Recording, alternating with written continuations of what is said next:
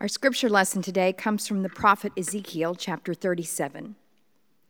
The hand of the Lord came upon me, and he brought me out by the Spirit of the Lord and set me down in the middle of a valley. It was full of bones.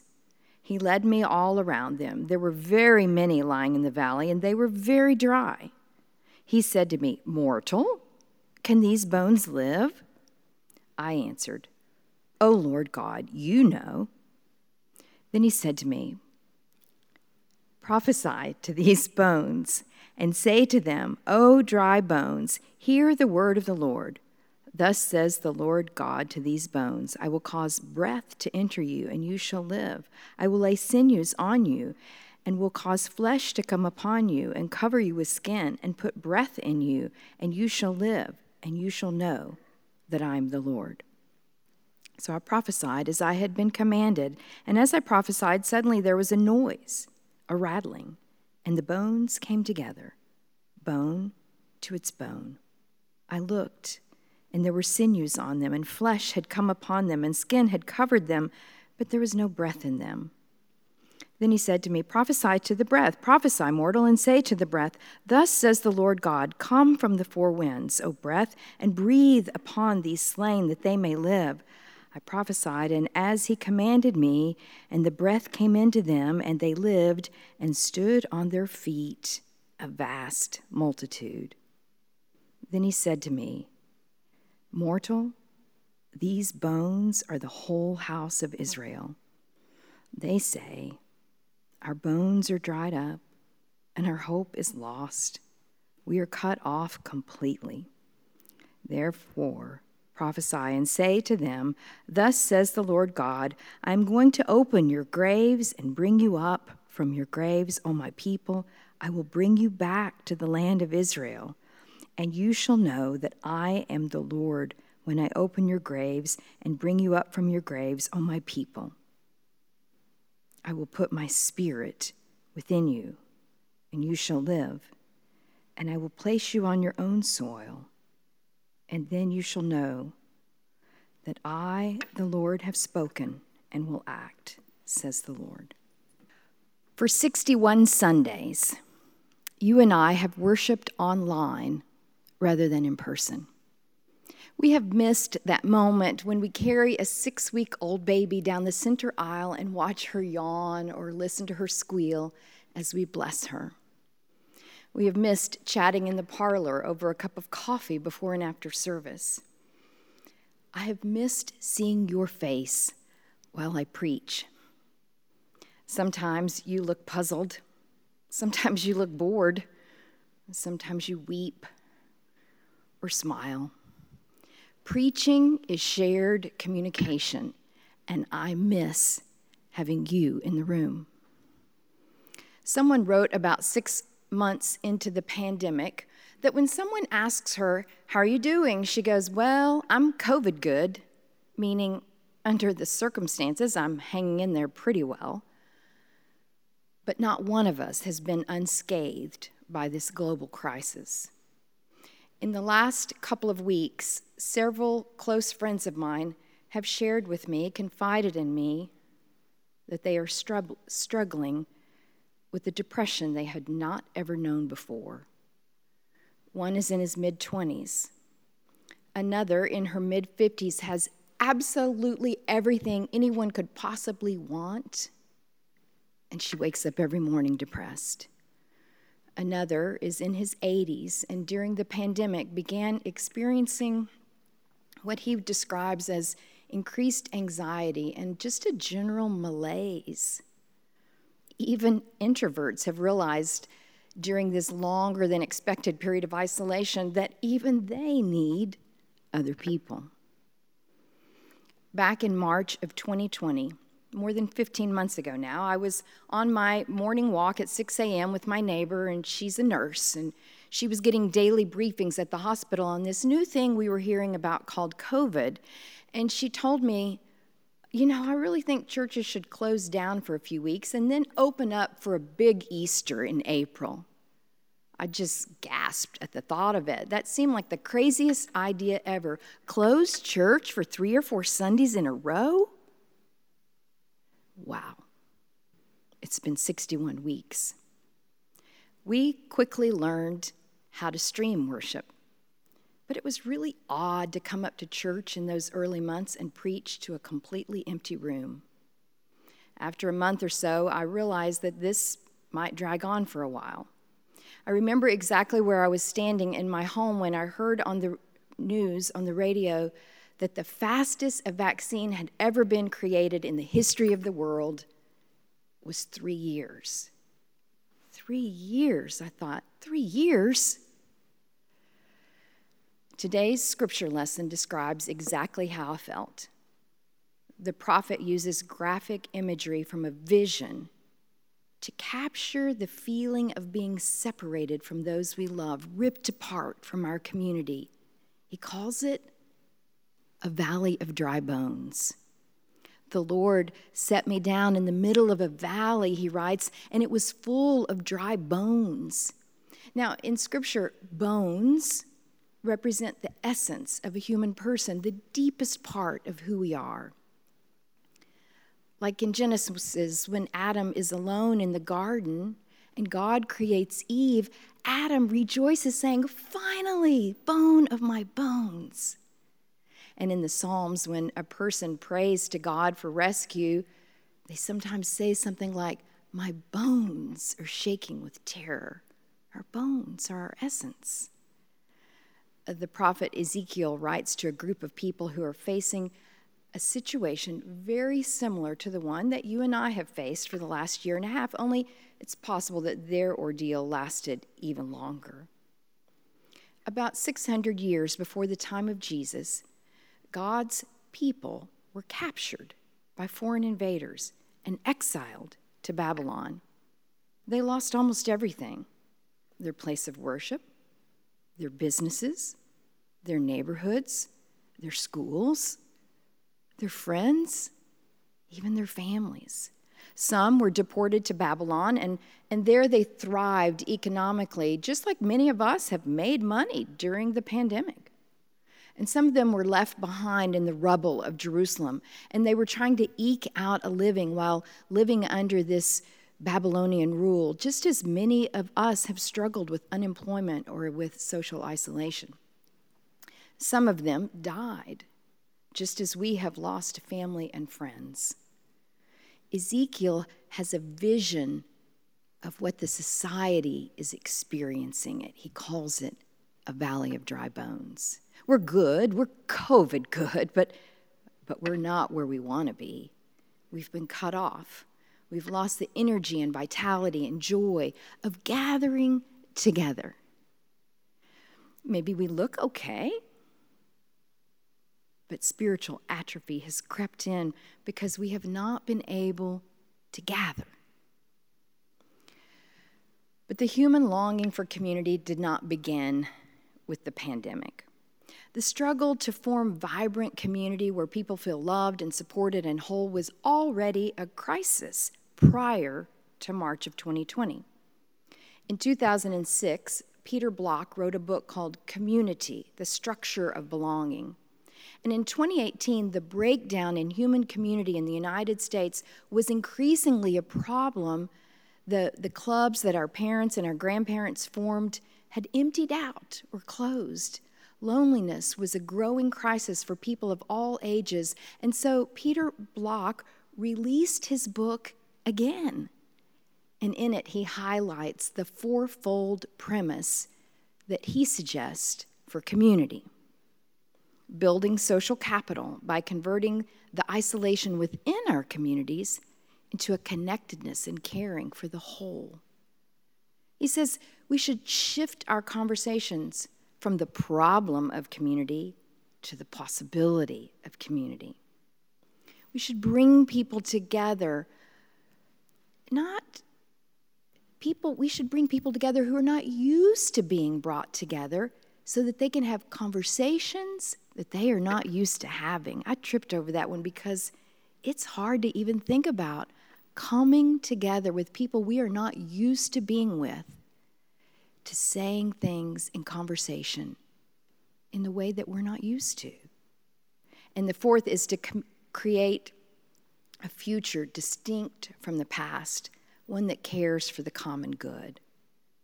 But if these 4 premises were already challenging for all of us back in 2006 and 2018, then beginning on March 15th, 2020, when the world went on lockdown and we covered our smiles with N95 masks, then the task of community became exponentially more difficult.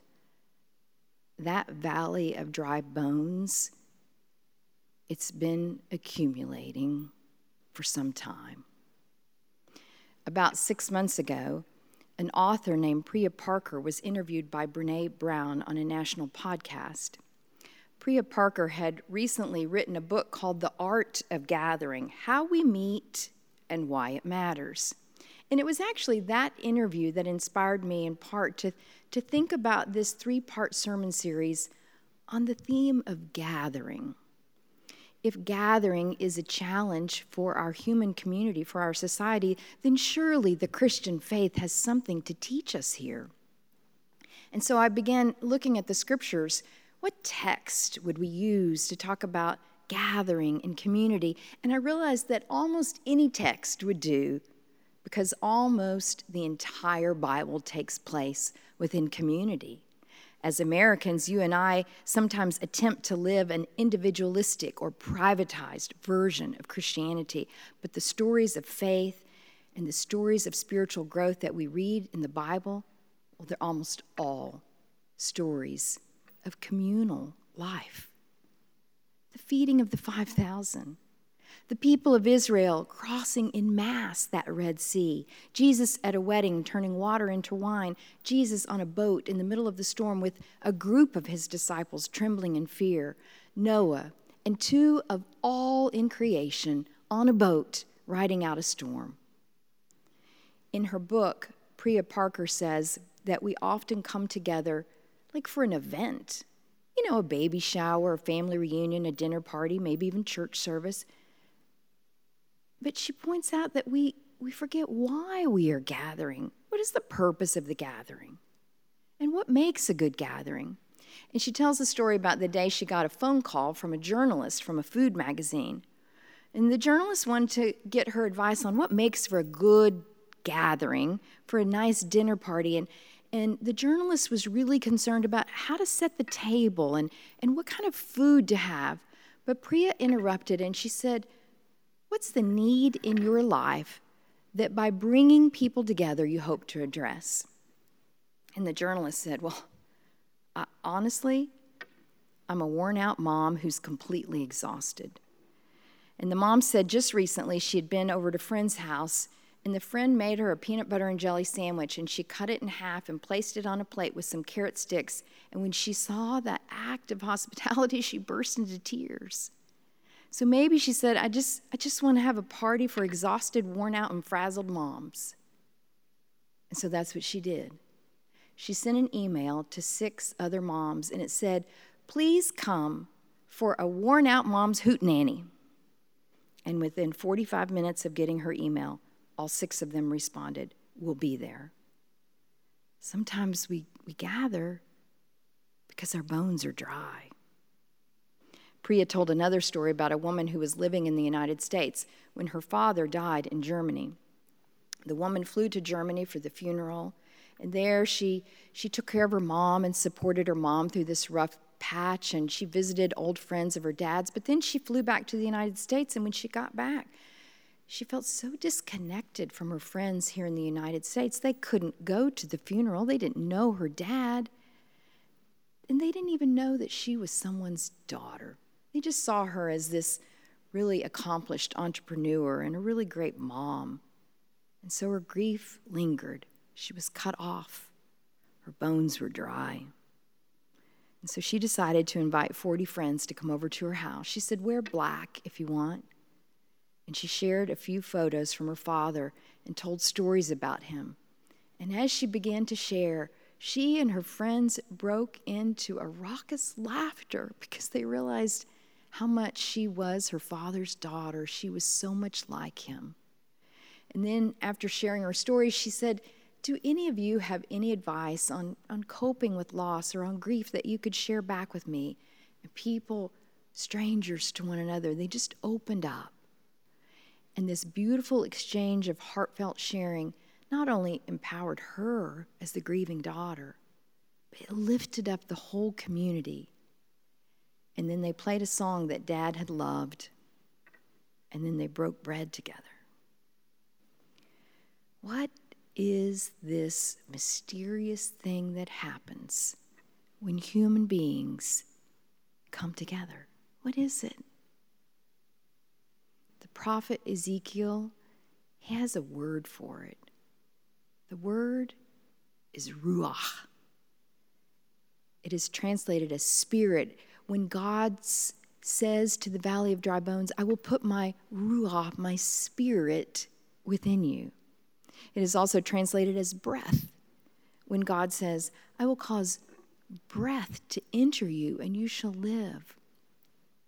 In these 14 verses, the word ruach repeats 10 times. God says, I will bring you back. I will open your graves. O my people, I will put my ruach within you, my spirit. Just as God breathed life into Adam and Eve at creation, God breathes life into the community. The vision of Ezekiel, it's a vision of communal resurrection.